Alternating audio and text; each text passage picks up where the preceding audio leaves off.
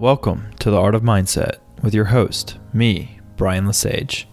Before we begin this episode, I want to thank each and every one of you for taking time out of your day to support and listen to this show. It means the world to me.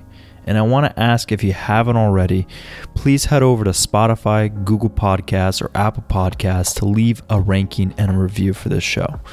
This is how we spread this powerful message and the knowledge across the world. I'd also like to ask, if you haven't done so, please share this podcast with anyone that you believe would benefit from it. Word of mouth is the best means for growing and expanding a podcast. And now, let's get into the show. Today we have a very special guest who is known for pushing the envelope on how art is said to be expressed into the world. He pushes to see connection and marketing in a way like no other. He even says businesses for too long have had their own language. It's inhumane. It doesn't connect with the end user, and that end user is our customer. You need humanity. You need it back in marketing. He speaks the language of our audience, not with the language of businesses, and then they will listen. He helps people from around the world create brands that connect with their audience by telling stories in human ways. Throughout his career, he's been a marketing executive who's helped develop marketing strategies, led international teams, managed budgets, ran successful lead generation campaigns, executed multinational research projects, coordinated external vendors, and implemented a global content marketing strategy across 3 continents.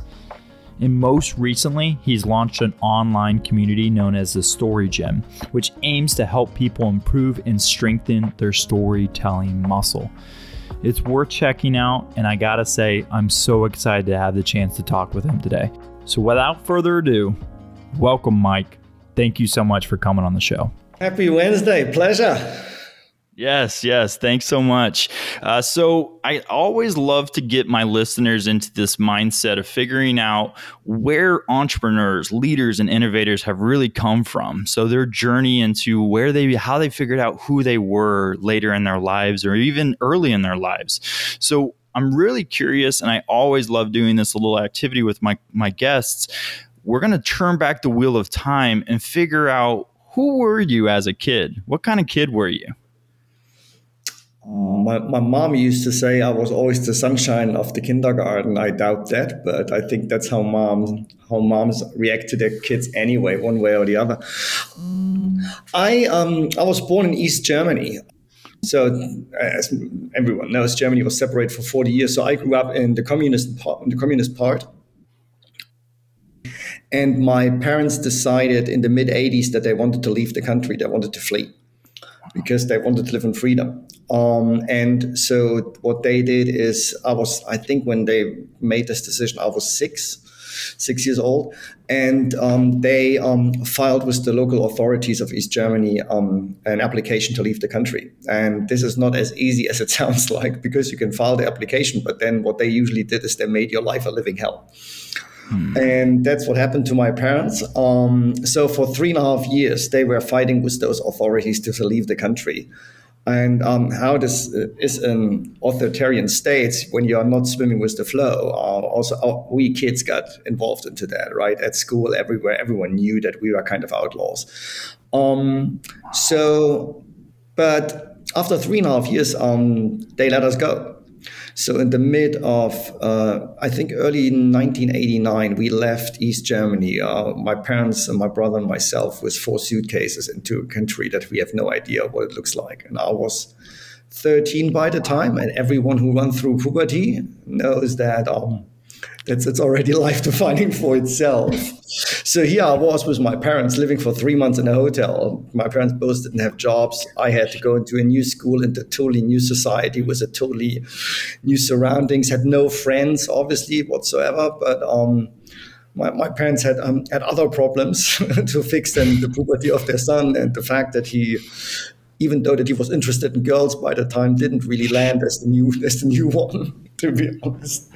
So I had to figure out how to live in a new world, how to create new friendships, and also coming from a very different background to adapt to a new world of living. So that actually was something that I found later out really shaped me and my personality and my character much more than I thought by the time, obviously.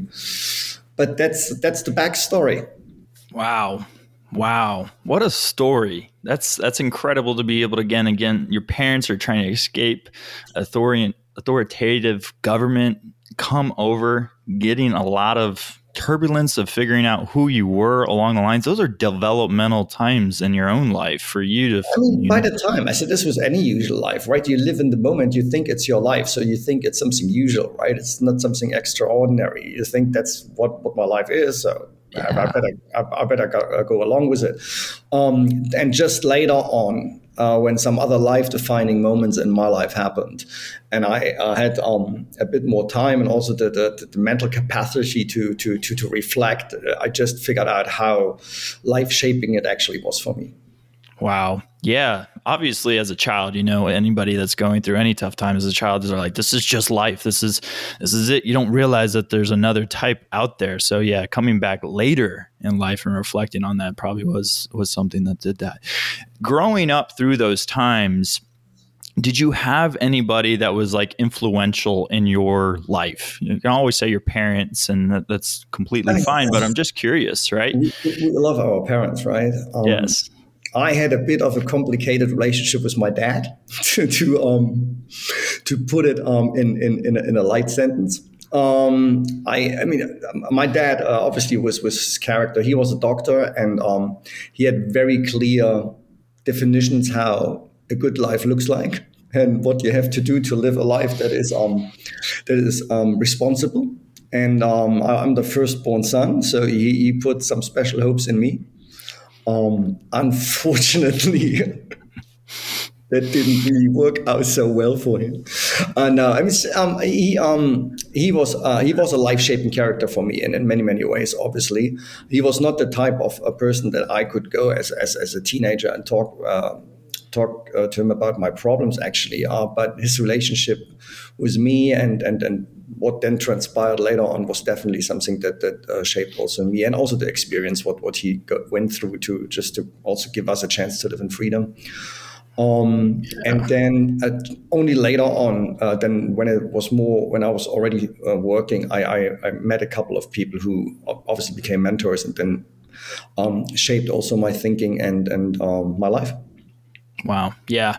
Obviously, we always say our parents, sometimes they put a burden on us. They want to see us do well, but that comes off ill-informed or ill-intended, right? And that can kind of mold us in our own ways, and we kind of can get rebellious and all sorts. I'm a father now, and I can see the good intent my father had or my parents had. They're also the kids of my grandparents, right? So if you go back and look at this different generation, and their intent is well, but I think we all have developed over the decades, and it's a different world now. But they thought by the time that there's a certain way to be successful and there's a certain way to a good life. And if you don't follow that path, then you might gonna fall off the cliff. So it's a testament to just being a father. I'm a father as well. I know what it's like to raise kids. Now you're a father, seeing that and then reflecting backwards and having that compassion and that gratitude and saying, hey, they were coming through a lot of tough times and they're doing their best, and they had this image of what success looks like, and now we're rewriting this, and the history that we're living in now, success is changing right before our eyes. And I absolutely love that, right? I absolutely love how we're seeing success change. So how do you see success now, kind of just speaking into that? I mean, obviously different than in my earlier life. I mean, I spent 20 years for a big American company in a corporate gig in marketing. And actually, now when I reflect on it and what other people told me by the time, made a pretty good career there. And that's what I that's how I define success. I was married by the time my daughter was young, so success for me was like having a good job title, bring enough money home to afford a decent living for us, having a house, having a fancy car, having a promotion every 3 years, achieving your bonus plans, going on fancy holidays, all the stuff that is also still around in the world today, right? It's where people look at it, and when you ask them what success looks like, I think a lot of people will come up with something that is related to money or to materialistic goods or to a certain perception about you from outside. And I was like this for, I would say, until I was 36, 37, and then my marriage fell apart, and that was obviously a big change in my life. And out of a sudden, I was not a husband anymore. I still was a father, but I was not living with a family. I lived on my own and had a responsibility to find for myself what my future life and what success in this life should look like or would look like. Yeah. Wow. Yeah. That completely resonates with a lot of people, right? We're seeing this success, this materialistic consumption state, right, of being, where we say we need more money, we need bigger titles, we need the next best car, next phone, next everything, right? And it's like this marketing scheme. And those that might not know as listeners, you were in marketing, right? Yeah. You were director of marketing, right? What was that like? It's interesting. The company I worked for 20 years for the same company, right? And when I started there, I was a student, so I was actually just earning some money to pay my rent while I was studying. And then after I graduated and couldn't really find a job by the time, they offered me a full-time gig, first just as a marketing in a project, and then they asked me to build a marketing department for Germany. And 4 years later, they asked me to move to Switzerland to build a marketing department for Europe. And then 3 years later, they asked me to help with two other people to build the global content marketing department in 2011. There was content marketing by the time was the hot new shit. So sorry for my French. No, you're all right. So I did build 3 marketing departments from the scratch actually. So I went through everything from the tactical marketing part, like ordering pens and organizing events, to setting up strategies and managing teams. Wow. Yeah. And I guess you did organically step through this, right? You started as a marketing assistant, project manager, marketing coordinator, regional manager, right? Director. Here we are now over a population, a big global market, if you will. So you organically stepped through this. What did you learn about the corporate environment? Well, you learn it while living it. It's funny. I just had last week. I had a thing. I was sitting with a friend talking about stuff, and I remembered 4 of my former bosses who were really life-defining that I haven't spoken to for 6 or 7 years. Wow. And I just felt like there are still stuff that I carry with me that they taught me intentionally or unintentionally, and I just dropped all full of them in a messenger message, and just said to all 4 of them, that's awkward. I don't want to sell you anything. The account wasn't hacked. That's really me. But I was thinking about you guys, and I just wanted to say thank you. And I wanted to tell you that even though time passes by, the stuff that you gave me and others while you led us, that still is around. So I obviously learned from people, from good bosses. I also learned from shitty bosses, to be honest. Yes. And then you work, it's experience, right? It's in my life, what I always did is when I got offered a chance, I just took it. I was not like, I want to work in the same job for 20 years. So when they asked me to move to other countries, I moved. When they asked me to step up and fulfill a role that I felt I was not old enough for, experienced enough, I still took it and learned on the go. And that's then also when you then start to work not only, let's say, with a national team, but then with a European team, and then later on with teams in Asia, in the US, in Europe, you figure out things, and you figure out that other cultures are different, and that you still have to adapt, come along, and especially as a marketer, to understand the market there and to adapt accordingly. Yeah, to be able to communicate to a global market, I can just attest to it just in just seeing my influence of talking to people around the globe in this podcast, having guests from all over. they're going to see it through a different lens. So how do you strategically plan, or how do you figure that kind of stuff out where people are, again, trying to maybe build up a market to talk to a lot of people? How do you do that? I know one of the things that I had to learn, that I have not the ultimate wisdom. So, and for someone who was for a certain period of his time pretty full of himself, that was a really hard learning. It's just understanding that you don't know, and you don't even know a lot, right? Yeah. You know what, you maybe you have some stuff you are good at, but there are so many people who are even just smarter than you, have more experience or in their market. So I always try to listen. I always try to listen to these people, to learn about also them as a person, about their childhood, about the environments they live in, the way how they interact with each other, and from that to understand, okay, this is how this market seems to work. I mean, and if you are coming from a company that is in 24 countries located, but is largely dominant in the US and has a very, let's say, US-like approach, then also to communicate back that might not work in Russia or in India or in France, and to tell them that we have to adapt an approach, that was something that that I had to do it well. It was not always the largest fun of my life.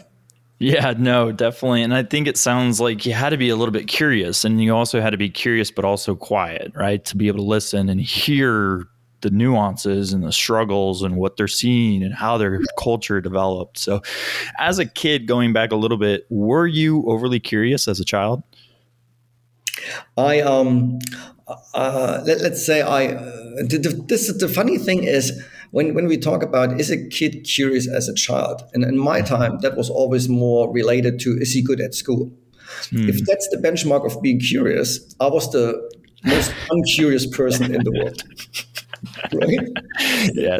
Because I sucked at school. But what I always, because of my experience and because of what my family went through, I was always very curious about politics. I was always very curious about history, about social dynamics, why people do what they do.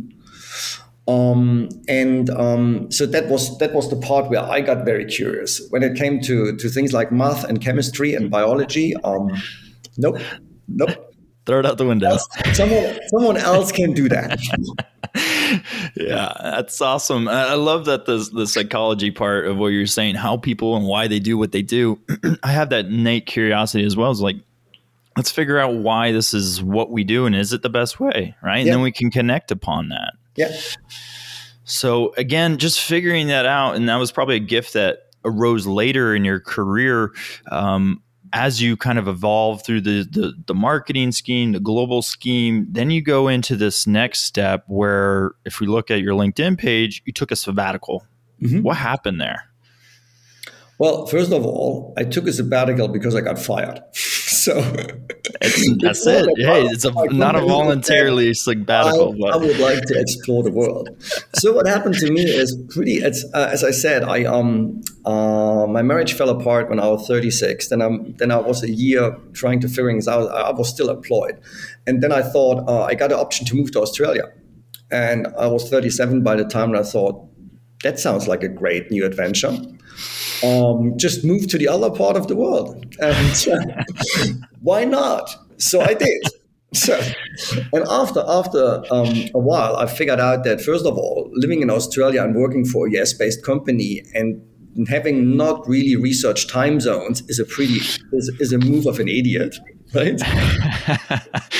Because I was largely working during the nights. And I also started to miss my daughter, obviously, who was living in Germany. But by that time, I was in the company already for 15 or 16 years, and I got a bit bored. And I also got a little bit, because I was working remote for all of the time from home. And at some point, my company went through several stages of restructuring. And at the end of the day, there was nothing left for me. So I became the restructuring. And obviously, it's a pretty life-defining moment for someone who worked 20 years for the same company and believes, as we Germans mostly do, that being employed by a big company is the only good way of working. And but I thought like, okay, I was 44 by then. I thought my daughter was 15, and I was like, okay, I take a couple of months off, gonna travel a little bit, and gonna figure out with some coaching what I want to do next. Because what you also have when you work 20 years for one company and a big corporate setup, you are losing a little bit yourself. You're becoming this corporate employee with the business card, and but you don't really know who you are at the end, what you are good at, what brings you fun. And I think I was clear that fun was not for me, again, to sit in boardrooms and conference calls for the entire day, to move one box in an org chart from one place to the other. But I had no clue what I wanted to do next. So I did some coachings. And then by March or April, when I was somehow clear, I mean, by the time I still thought I would apply for jobs and move back to a corporate gig. But then I wanted to take a couple of months until summer off and then start the application process. That was unfortunately March of 2020 when something happened around the world that made travel a little bit complicated. Right? Yeah, I'd say. Out of a sudden, we're all sitting in a pandemic. And I'm sitting there, I think, just like, WTF? What do I do now? So I thought, like, okay, time to apply for jobs. So I did, and I'm coming from the recruitment background, right? My company was a recruitment agency. I thought, like, you have a pretty good track record. You're going to find something. Maybe not in the next week or months, but you're going to find something. But what I did is what everyone, or not everyone, but what a lot of people did by the time. I just went to job boards, looked at jobs, started to apply, and got rejected or ghosted, and rejected and ghosted, and rejected and ghosted. So by July, I unintentionally decided to get into a little bit of a midlife crisis depression stage. Oh no. And what I really like, I was like 44, and I thought, like, what the heck? Everyone told you had a great career, and right now, look what's left. Your relationship didn't work out. I mean, I have a great relationship with my daughter, thanks God. But I was living on my own by the time. No one wants you. No one wants that you work for them. You must be a proper loser. Oh no. And I cultivated that kind of stage throughout the summer, and and you know that, right? I think you have much more experience with that than I have. So what you then normally do is you just isolate yourself, and for the outside you're putting on the happy face and the big smile. Sorry, You're good. You can cut that out, and be the happy man. But inside, you're lonely. You're questioning everything about yourself. I had days where I hardly came out of bed in the morning, and I thought I played my role really well, and no one outside would notice until two of my friends in September, October of 2020 took me aside and said, like, it's enough. We understand the situation. It must be tough for you, but stop feeling sorry for yourself. No one is going to work with someone like you at the moment. Figure your things out. And that's when I started to reconnect to a couple of former colleagues, a couple of old friends. I started to work with a coach.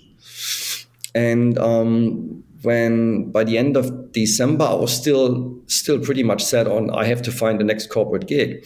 A good friend of mine Zoomed with me, and he said to me, like, mate, why are you not focusing the efforts at the moment to build your personal brand and just give people all these experiences that you have, share them, and see in the next couple of weeks and months where it takes you. And then in January, I spoke to my coach that I initially hired to get me into a stage where I could get a corporate gig, and said to her, Donna, you know what? We skipped that. I'm going to found my own business. This whole thing hasn't worked for a year now.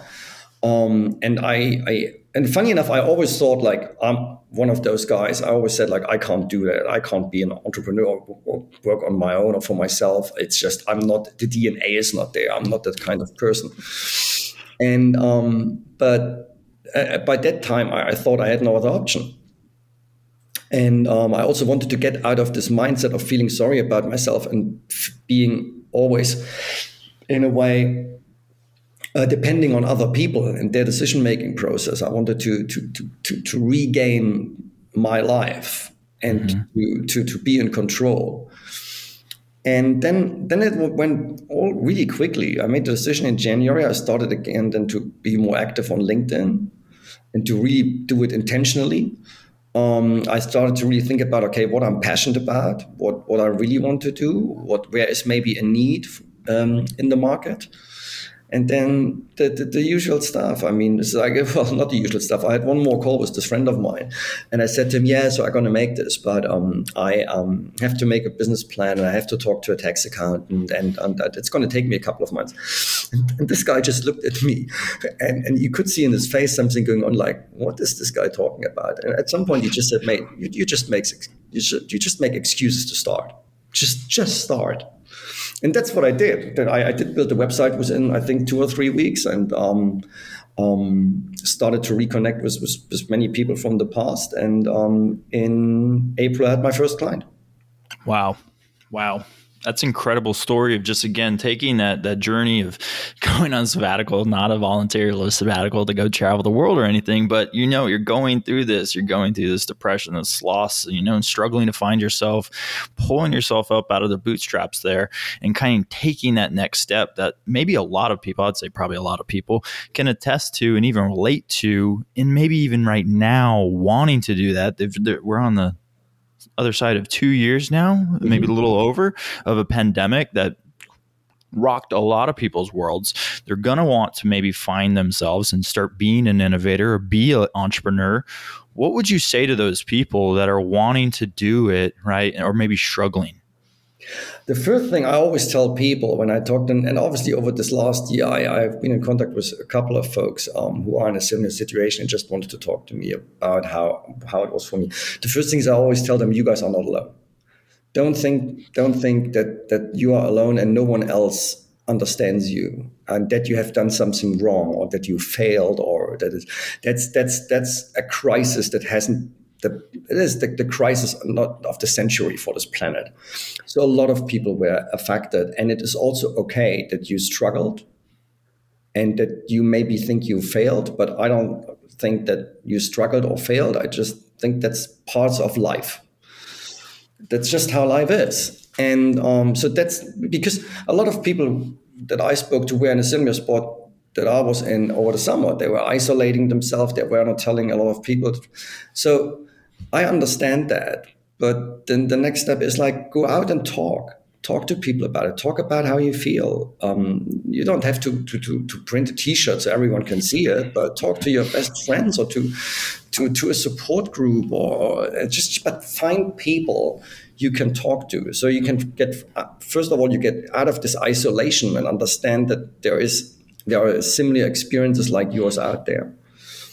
And then the next thing is, don't listen so much to your self-limiting belief systems, like I have done for a long, long time. This whole imposter syndrome stuff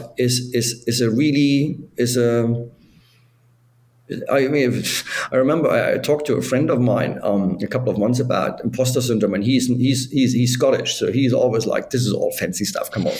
So I spoke to him about it, what it actually means, and all of a sudden this guy looks at me and says, that's me.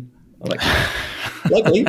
Yeah, okay, yeah, exactly. Yeah, the imposter syndrome of us, of feeling that we are not good enough and other people are going to find out sooner or later, and these self-limiting belief systems that we can't do it, is something that I know it's existent, but in most of the cases, it's just not true. So stop listening so much to them, and then reach out to people who have maybe done it. Maybe you know someone who is an entrepreneur. Maybe you know someone who founded a business. Maybe you know someone who went through a similar thing. So talk to them how they did it, and then define for yourself what's actually a priority for me in my life.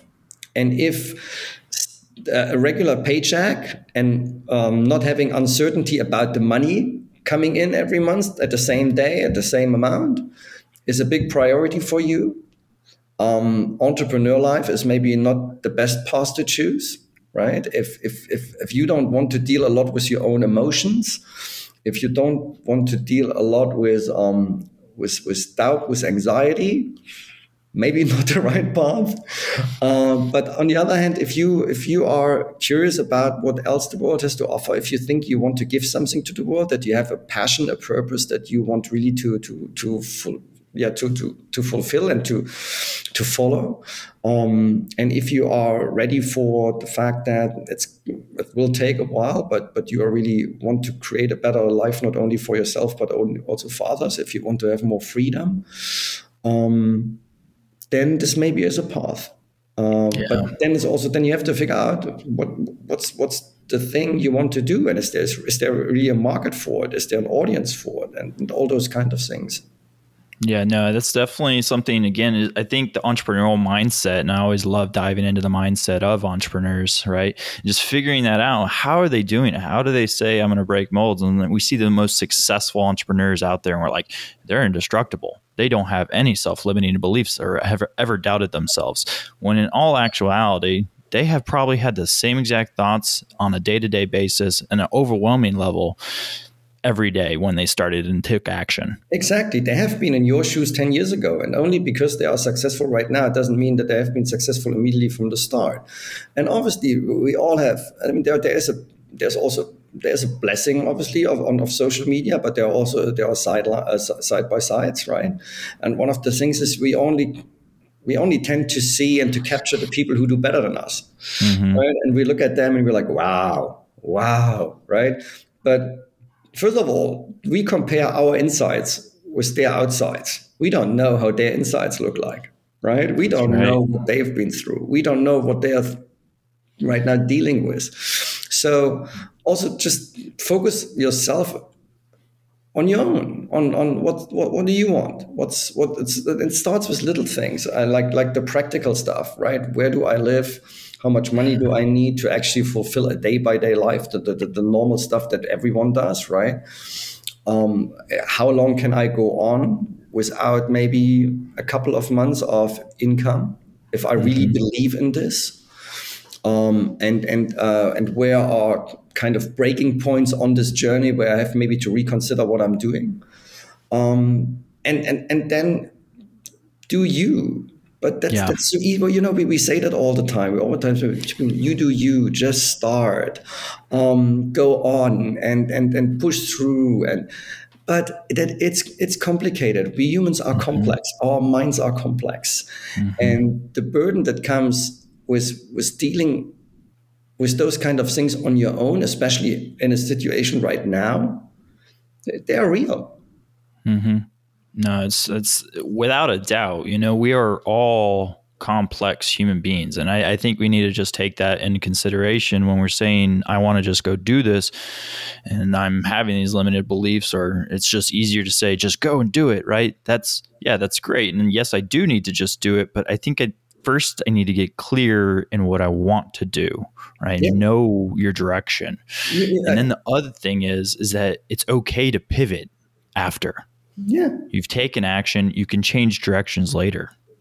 And this whole thing, it's like, as my friend said to me, and when he said, like, you just make excuses to start, I've had to figure out a lot of things on the run last year. And I had to be okay with it. And if you figure things out on the run, you also make mistakes. It doesn't make you a failure, or doesn't make you someone who's not successful. You just make mistakes, you learn from it, and accept them as part of the process.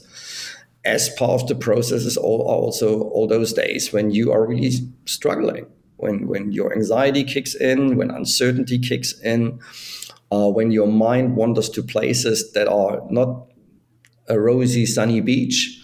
And when you have to understand that those moments are normal, but they are also just that, they are moments. It's not going to be like that for the rest of your life. Just because you have a bad day or you have a month without revenue doesn't mean that's going to be the rest of your life. As you have said, you can always adapt, you can always change things.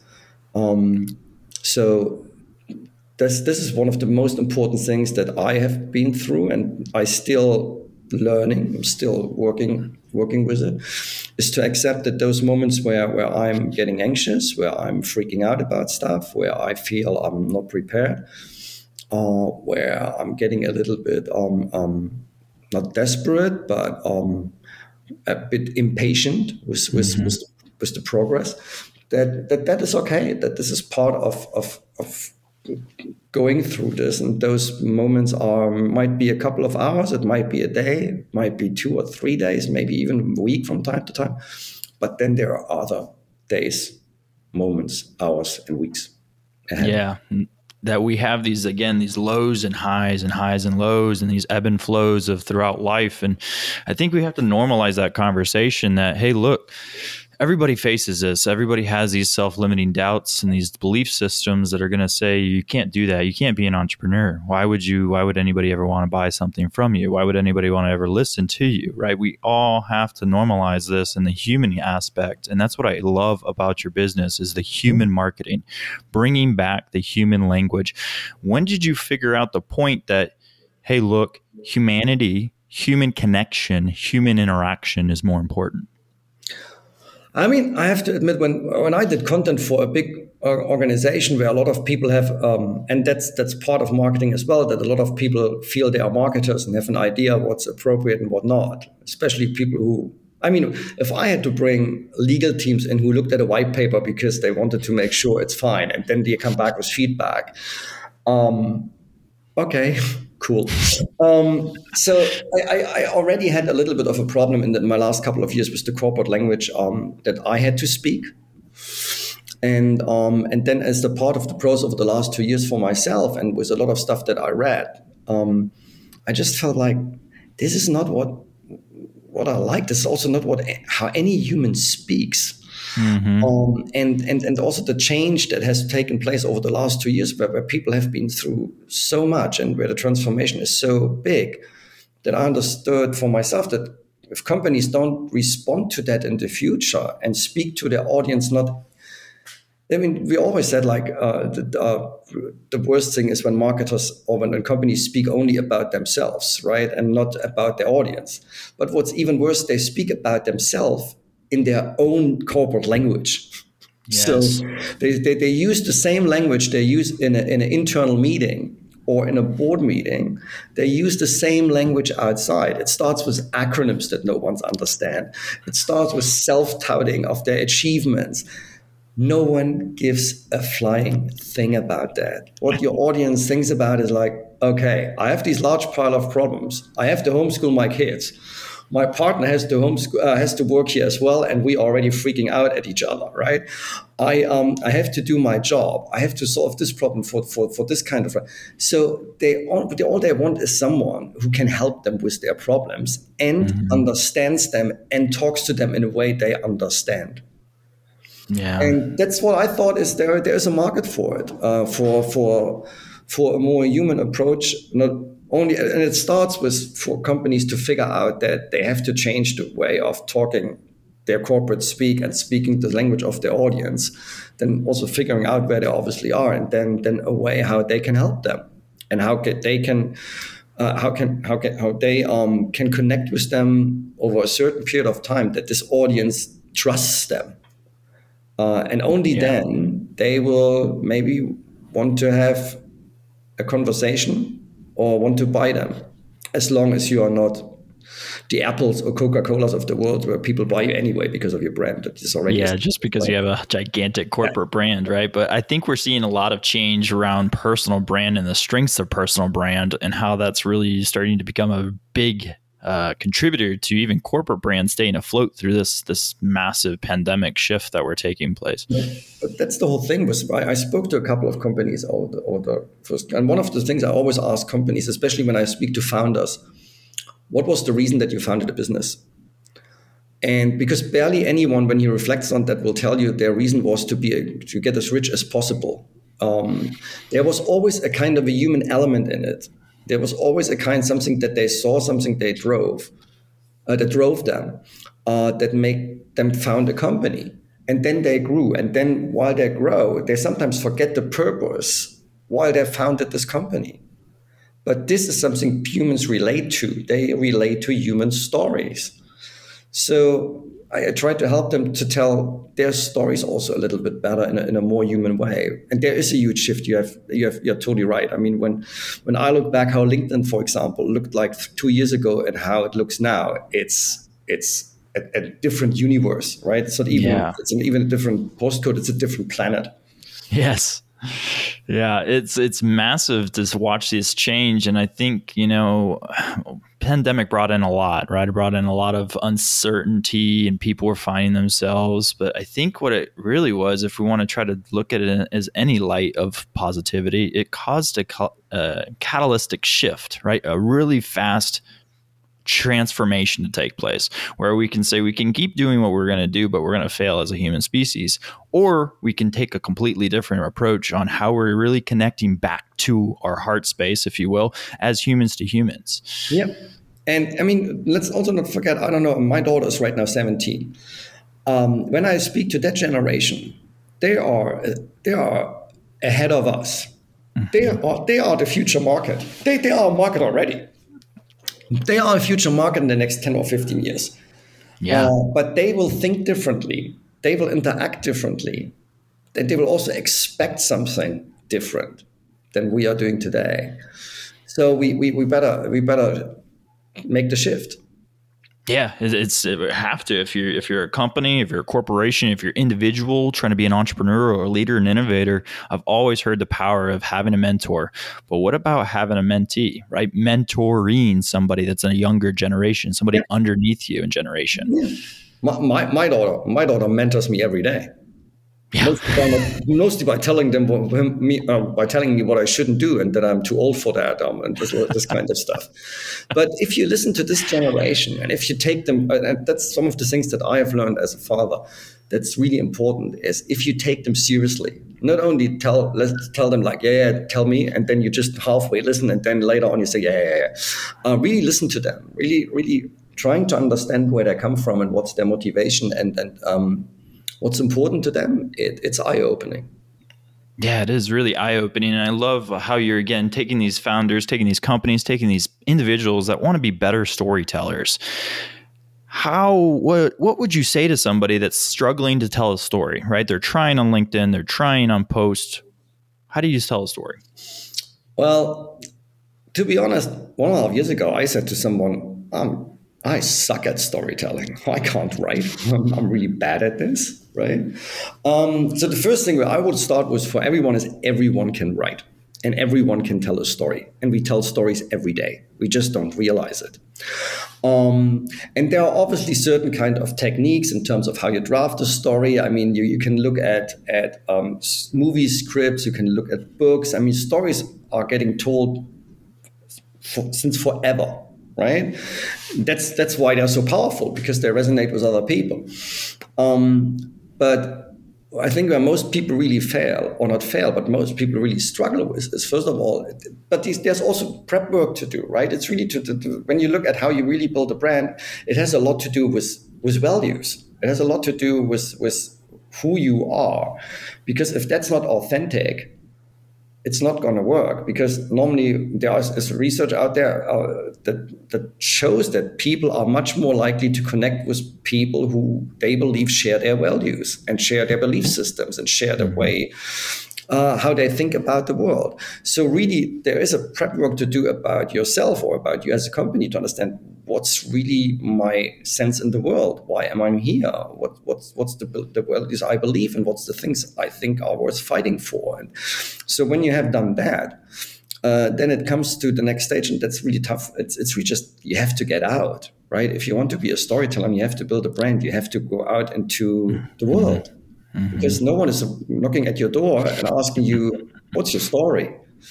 Yeah. And this is a hard part. It's a hard part. You need to put let's talk about LinkedIn, for example, right? To put up your face on a profile with your experience is already for some people frightening. That's why you still see so many profiles without having even a profile picture. Mm-hmm. What I would not recommend to do, by the way. Anyway.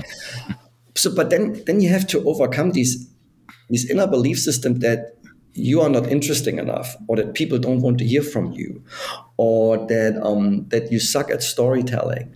And when you make this step and you decide, okay, I'm going to tell my story, then to be okay with it, that first of all, it's going to take a while until you see success. It's for everyone the same. Don't expect success overnight, or that people connect with you immediately. So they need to read and learn more about you on a consistent basis over a longer period of time.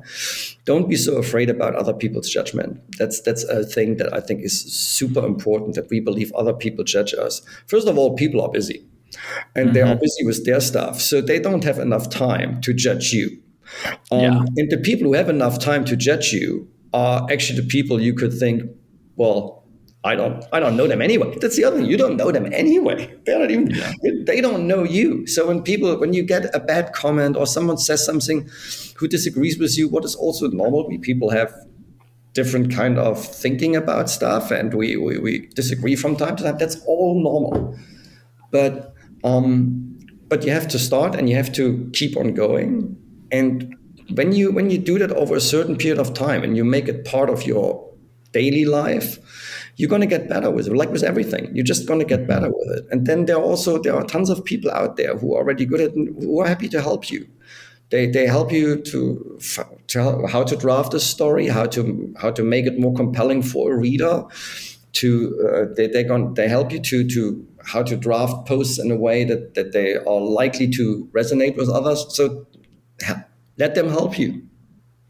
Yeah, ask for help, right? That's a big one. Just, again, going out there and saying, hey, look, I'm struggling here to understand how to do this, and I don't know how to do story brand, or I don't know how to talk about what I've gone through or how I've gone through it. What would you say to somebody that is finding their way on storytelling and they're looking for a community for help? Well, there are different kind of communities for help, right? But I tell you my personal story. The reason why it was at the end of the day easy for me to start and then to go on was that I had a community of like-minded 5 or 6 people that I could fall back, and that and they could fall back to me, and I could ask them for advice. We held each other accountable, and by the end of the year, a partner of mine, Shredder, and I, we sat together and we said we had really good run this year. We want to do something? Then we decided that we're going to launch a community this year, and actually next month is the soft launch and March is the full launch. It's called the Story Gym. It's actually a community that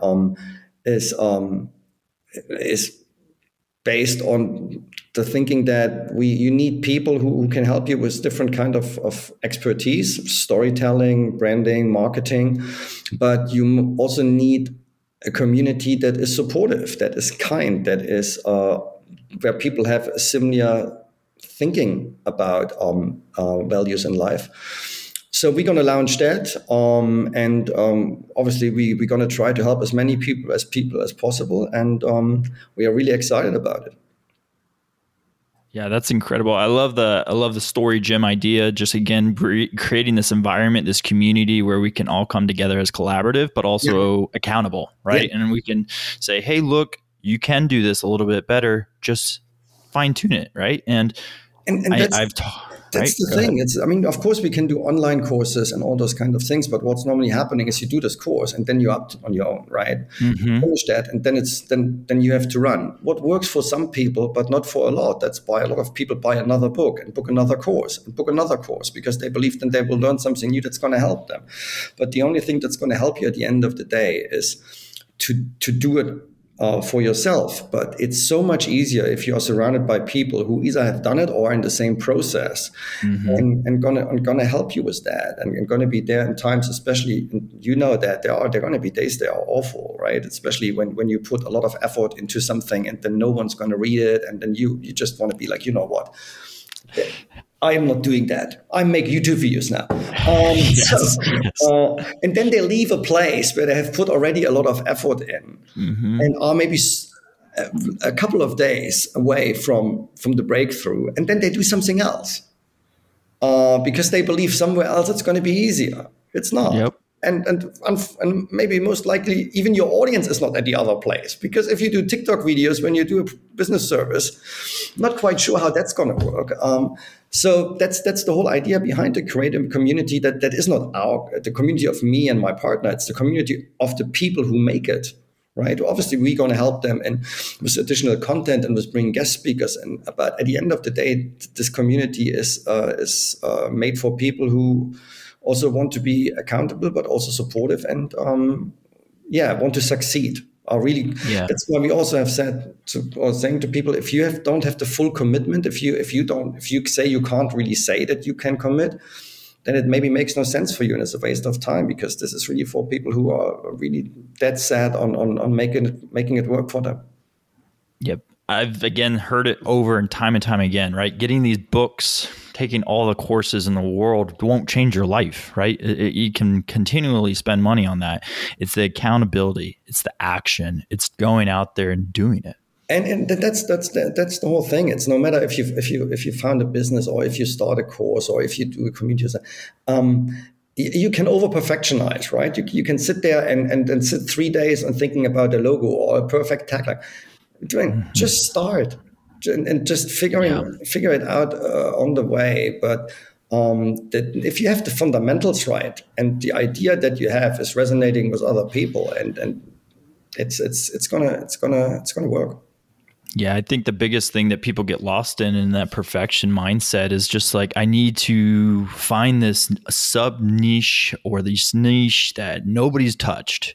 And again, you're not having an organic thought. I guarantee somebody's had this thought before, but are you going to be the first one that actually takes initiative and consistency in that? And also, it's also much more about your personality than you think. There will be tons of people who are doing similar things than you. But at the end of the day, if you find people who connect with you on a human level based on your values because they have the same, of course they're going to come to you when they need help in this topic, and not to someone they maybe don't really connect with or they don't really know. That's the whole thing of building a personal brand, right? That you are in front of the people of your audience that feel that they are connected with you every day with the things you're doing. So at the end of the day, they feel they know you already. Even before you talk to them for the first time, they have the feeling, I know this guy because I read all these things, and then it's much more likely that they're gonna hang out with you. So don't try to invent a wheel or something. Just figure out what you're good at, what your experience is, and then go in there with your own personality, with the way who you are, and connect with those people who are similar than you, and then they're gonna come.